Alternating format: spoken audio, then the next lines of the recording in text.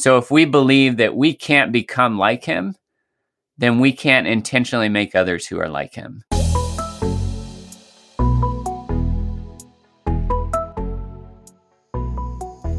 Hey everybody, welcome back to the Practitioners Podcast, where we're applying Jesus-style disciple making to everyday life.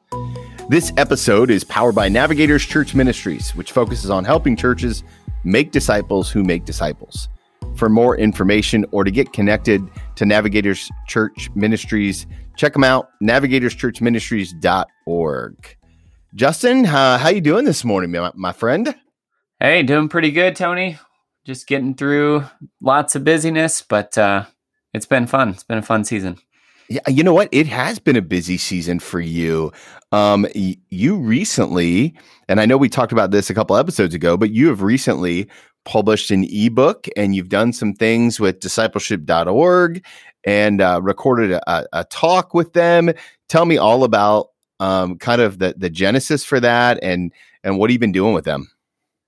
Yeah, so just recently I had a 1-hour webinar with Dr. Bobby Harrington about the book, and it was just a rich time talking about it. It's been interesting, Tony, because for me, so much has gone into the book already, right? I'm writing it and thinking through it and then crafting it down to, its final form.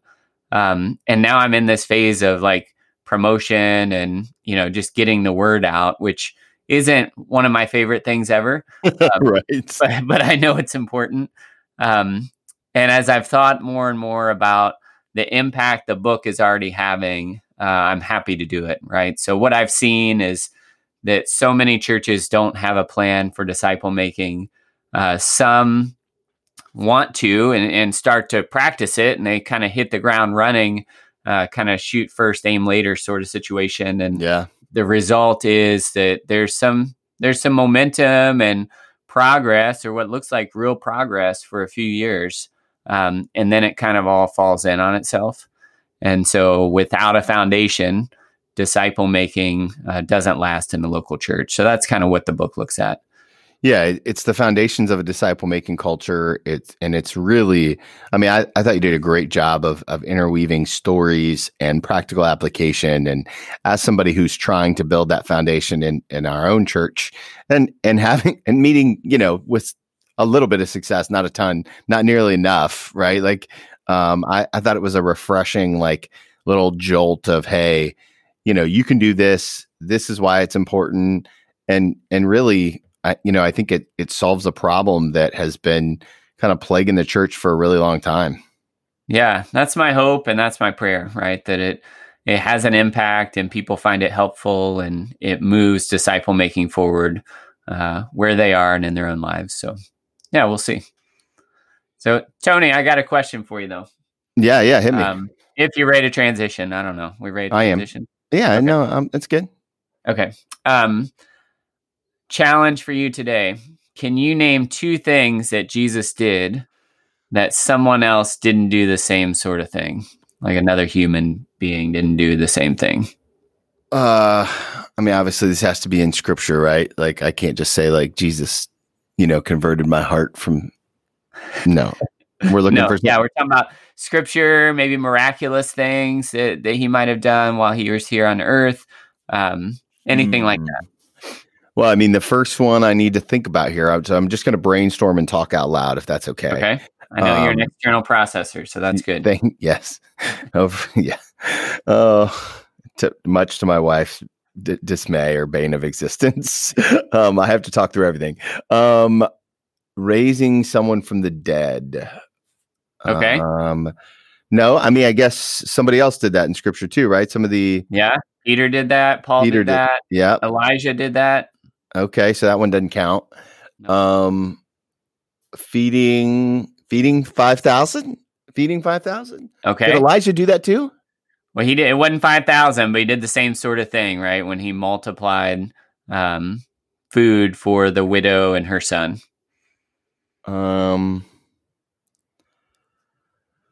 Man, I'm really thinking here. This is tough. If you're thinking wherever you're listening, a friend of mine asked me this, a while back, and it was a hard one for me. The first thing I said, kind of knee jerk, was like, "Oh, walking on water." And my friend's like, "No, Peter walked on water." Just after that, I was like, "Oh, right." Well, I want to say resurrection. Does that count? Okay. Maybe. It might be a technicality. Whether or not Jesus did that right. in I don't life, know if he did it as much as the Holy Spirit did it. Right?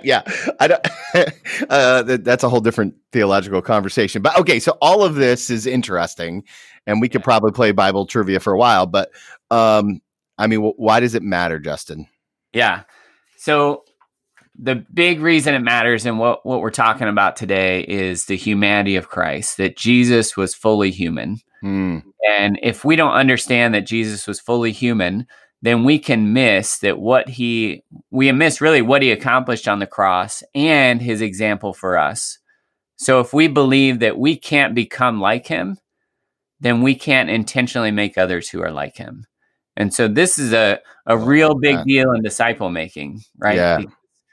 I don't know what your experience is, but in mine, working with other believers, especially in America, there's this sense of, well, yeah, but that's Jesus. And so, we kind of put him in his own category when we think about things that he did or, whatever. And really over 40 times in the Gospels, Jesus says, "Follow me or do what I'm doing." And my friend, Dan Spader, who's a disciple maker. He's part of that discipleship.org group too, right? He is. Yeah. Tremendous guy. He's helped me with this. And one of the things that he said to me is our Christology will determine our missiology, which will determine our ecclesiology. Now, there's a lot of ologies in there, so let me unpack that a little bit. But our Christology, or our understanding of Jesus, will determine our missiology. Our missiology is the shape and scope of our mission with Jesus. So our Christology understanding will determine the shape and scope of our mission with Jesus, which all that determines our ecclesiology, which is our beliefs about the type of disciples the church is called to be and to make. And so in disciple making, or in the churches, people often say, "Well, yeah, disciple making sounds nice, but that's Jesus. I'm not him." Yeah. And so I've even had pastors tell me that, "Well, disciple making sounds great, but I can't make a disciple. That's what Jesus did." Right. And so we get that tension. Well, and I think part of that tension comes in because of what theologians like to call the hypostatic union, right? Now it's a big term, but what it really means is that Jesus was both fully man and fully God, right? And so, the goal kind of in our dialogue today is that both of these things exist together. And honestly, we're going to pretend like we're going to solve this in 20 minutes. You may not understand this fully in 20 minutes, but part of that is because I don't want a God that I can fully understand, but I do want a God that I can fully follow. Right. And Jesus in his complete humanity and his time on earth gives us a picture to follow. As a matter of fact, one of the things that you and I have talked about is that that a pixelated picture of Jesus will always result in a blurry picture of the mission. I'm going to say it again for the people in the back. A pixelated picture of Jesus will always result in a blurry picture of the mission. And the mission is what he calls us to. And a Christian community that is unclear on who we are or what we're going to do only creates, more pixelation. We have to get laser focused on following Jesus and his time here on earth. One of the things that you and I have talked about before, and one of the things that I'm working on in my own faith walk right now is another thing that I think you got it from Dan Spader. And that's that if we look at the life of Jesus, the narrative of Jesus, is that I want to be able to drop into the narrative at any point and know where I'm at in the story. I want to follow Jesus that much that I'm that familiar with his life that's like, hey, this is, right after Jesus fed the 5,000, this is what comes next, or this is what happened before it. And, I can do that with some movies, but I haven't figured out how to do that yet as I look at the life of Christ. Right. Yeah. And it's so important, right? Because if the goal is to become like him, then we need to have a familiarity with not only who he was, but what he taught and how he made disciples. And so, some verses that speak to this idea of him being our example. Luke 6:40, it says, "A student is not above his teacher, but everyone who is fully trained will be like his teacher." And so, as we grow and become more and more like him, then we're going to become just like him. And so that's Jesus talking. Paul had the same idea. 1 Corinthians 11:1. He says, "Follow my example as I follow Christ." Peter had the same idea. 1 Peter 2:21. "Christ suffered for you, leaving you an example that you should follow in his steps." John had the same idea. 1 John 2:6. "Whoever claims to live in him must live as Jesus did." So we have all these scriptures that a lot of times we just miss if we don't really understand that Jesus lived a life that was meant for us to look at as an example. Now, we get hung up on this a lot, though, don't we? Because we see in the Gospels all these amazing things that Jesus is doing, right? He's healing people. He's driving out demons. He seems to know the future in certain situations. And so we're just not sure what to do with that. And so most of the time we just kind of sweep it away and like, well, that's Jesus, so I guess that's the way it works. But what Dan helped me realize, and he developed this analogy of a credit card. And so, Tony, it's like Jesus walked around with a God credit card in his pocket, and he could pull it out at any time. And at one point he references it in Matthew 26. He says, "Do you think I cannot call on my Father, and he will at once put at my disposal more than 12 legions of angels?" And that's like, hey guys, I got this power that I'm not. That's a flex. It's a little bit of a flex right there by Jesus. Exactly. He's like, I'm not even pulling this out right now, but just so you know, I could do this whenever I want. But Philippians 2 tells us that Jesus did not consider equality with God something to be grasped or used to his own advantage. And he emptied himself and took on the nature of a human, a servant. And so, if you think about that, Jesus went through life on the earth, and he didn't do anything out of his identity as God.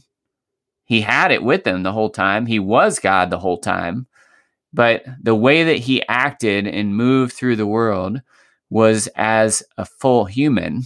And he never pulled that credit card out and used it. And so that's why that question we asked at the front, what'd he do, right? That a human didn't do. We don't have any examples of that. Well, I think one of the things that's interesting to me is I've now done vocational ministry in the local church for the last 10 years. There seems to be this kind of assumption, and I think it comes from some historical church baggage, even that the pastor or the priest, I grew up in the Catholic Church. The priest is the only one who can do certain things, and so as early on, and I honestly, I think this goes back a little bit to education and who had access to reading the scripture and our ability. So there was a clear separation, not because of, I think, what scripture says, but mostly because of socioeconomic brokenness, right? That there wasn't an ability to say, hey, listen, I can follow Jesus too. I can be, as Peter would say, the priesthood of all believers, right? Like I can do that too. Instead, we've relegated it to the pastoral staff or the pastor or any of those people who serve in the church and are the boss. And so, I think this happens a lot with disciple making is like, oh, I can't do that, or I can't follow Jesus that way because I'm not Jesus. But yet, but Christian, literally translate into, and this, little Christ. And so like, I think that there are some practical implications if we're going to identify as a Christian that are really important to know. Yeah, I totally agree. So let's unpack two of them for those that are listening here. So the first one, practical implication, is that since Jesus is our model, then his life defines our mission. Hmm. So since he was fully human, I can look at his life and say, there's nothing that Jesus did that's outside of my ability to do. The limiting factor on my life is the power of the Holy Spirit, his work in me, right? And so the disciples were first called into a disciple-making relationship with Jesus. Their model for that was that they would follow Jesus, they'd follow the rabbi in order to become just like him. And so that was, when they were called into that, that's what they expected. Yeah. And so the disciples were on that path to becoming just like Jesus. And that should be the same path that we're on, so that when we are engaging him and learning about him, it's not an academic exercise. It is a pursuit of becoming. I love that. I also think that if we're looking at the other practical implications, I think that since Jesus is our model and he defines our mission, that we don't define our mission, he defines our mission, then his methods are also to be emulated, right? Like we can't miss the fact that not only do we have to listen to Jesus's words, which are critically important, and his mission is our mission, and we need to pick up kind of that cross to follow Jesus, but we also have to pick up his methods in order to accomplish the mission, right? We don't want to sell ourselves short by not using the resources that Jesus gives. Look, this is one of my favorite things about being a disciple-making Christian, is that we have access. We have the exact same access to all the resources that Jesus used in his ministry. They're available to us. The word, the prayer, the spirit, the fellowship. Jesus, when Jesus prayed for his disciples, he prayed for us to use those things, right? And I get so frustrated. I know I'm preaching here, but I get so frustrated with Christians who sell the power of Jesus short in their own lives. Right. Jesus lives in us. He's there. He's doing the work. And Ephesians tells us that doing immeasurably more than we can ask for or imagine is the Spirit's work in us. This is what we're supposed to do. Don't look, disciple makers who are listening right now, don't sell yourself short. Don't do it. Jesus wants to do something amazing in you, and we can do all that. Don't you think? I'm just screaming here. I'm sorry. Right. And the thing is, so if this is true, right, if we've convinced you that Jesus's life is meant to be an example for us, that he didn't do anything out of his divinity on earth, that his ministry came out of his humanity, then that has big implications for you, because it means that it is possible for you not only to make one disciple, but to make a team of disciple makers that could impact the entire city, the entire state, the entire planet. Yeah. Right. It's possible. And all, the verse that Tony referenced, Ephesians 3:20 and 21, can do immeasurably more than all we can ask or imagine. But the limiting part of that, it says, according to his power that is at work within us. And so the limiting factor is, to what degree are we surrendering our own heart and our own life for the Spirit to have free reign in us and to do the things that he was able to do with Jesus? And so I'm excited by that, just like you are, Tony, because that means that I can continue to grow. I can continue to allow the Spirit to have more and more of me, which is going to have a direct correlation to the impact that I'm able to have in the world. And that's super exciting for me. All right, let's get to our implication, or our takeaway, rather. Tony, can you give us our takeaway, and then I'll do our action step this time? Okay, takeaway. Follow Jesus in order to become just like Jesus, not just to grow, right? Allow your vision in your life to grow as big as Jesus, not just disciple one or two, but disciple to build a movement that will reach the nations and change the world. Think about it like this, guys. Jesus discipled 12 to reach us, to reach you who are listening right now. Jesus discipled those 12 people to reach you. who are you going to pour into to reach the next? Yep. Awesome. Our action step this time, share the importance of Jesus' humanity with somebody else this week. So if you picked up a new insight from our conversation today, if something hit you that you think's pretty important, share it with somebody else. Doesn't matter who it is, right? Could be your spouse, it could be your friend, could be your dog. It doesn't matter. Just share it with somebody.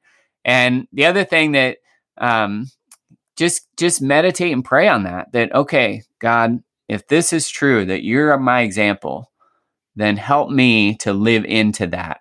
Help me to see Jesus as that, not just as this divine person that lived on the earth that I can't be like. So guys, thank you for being with us today. We're always honored by your listening and tuning in. The best compliment you can give us is by subscribing and then leaving a rating or review wherever you get your podcasts. And we'll see you guys next time. Thanks.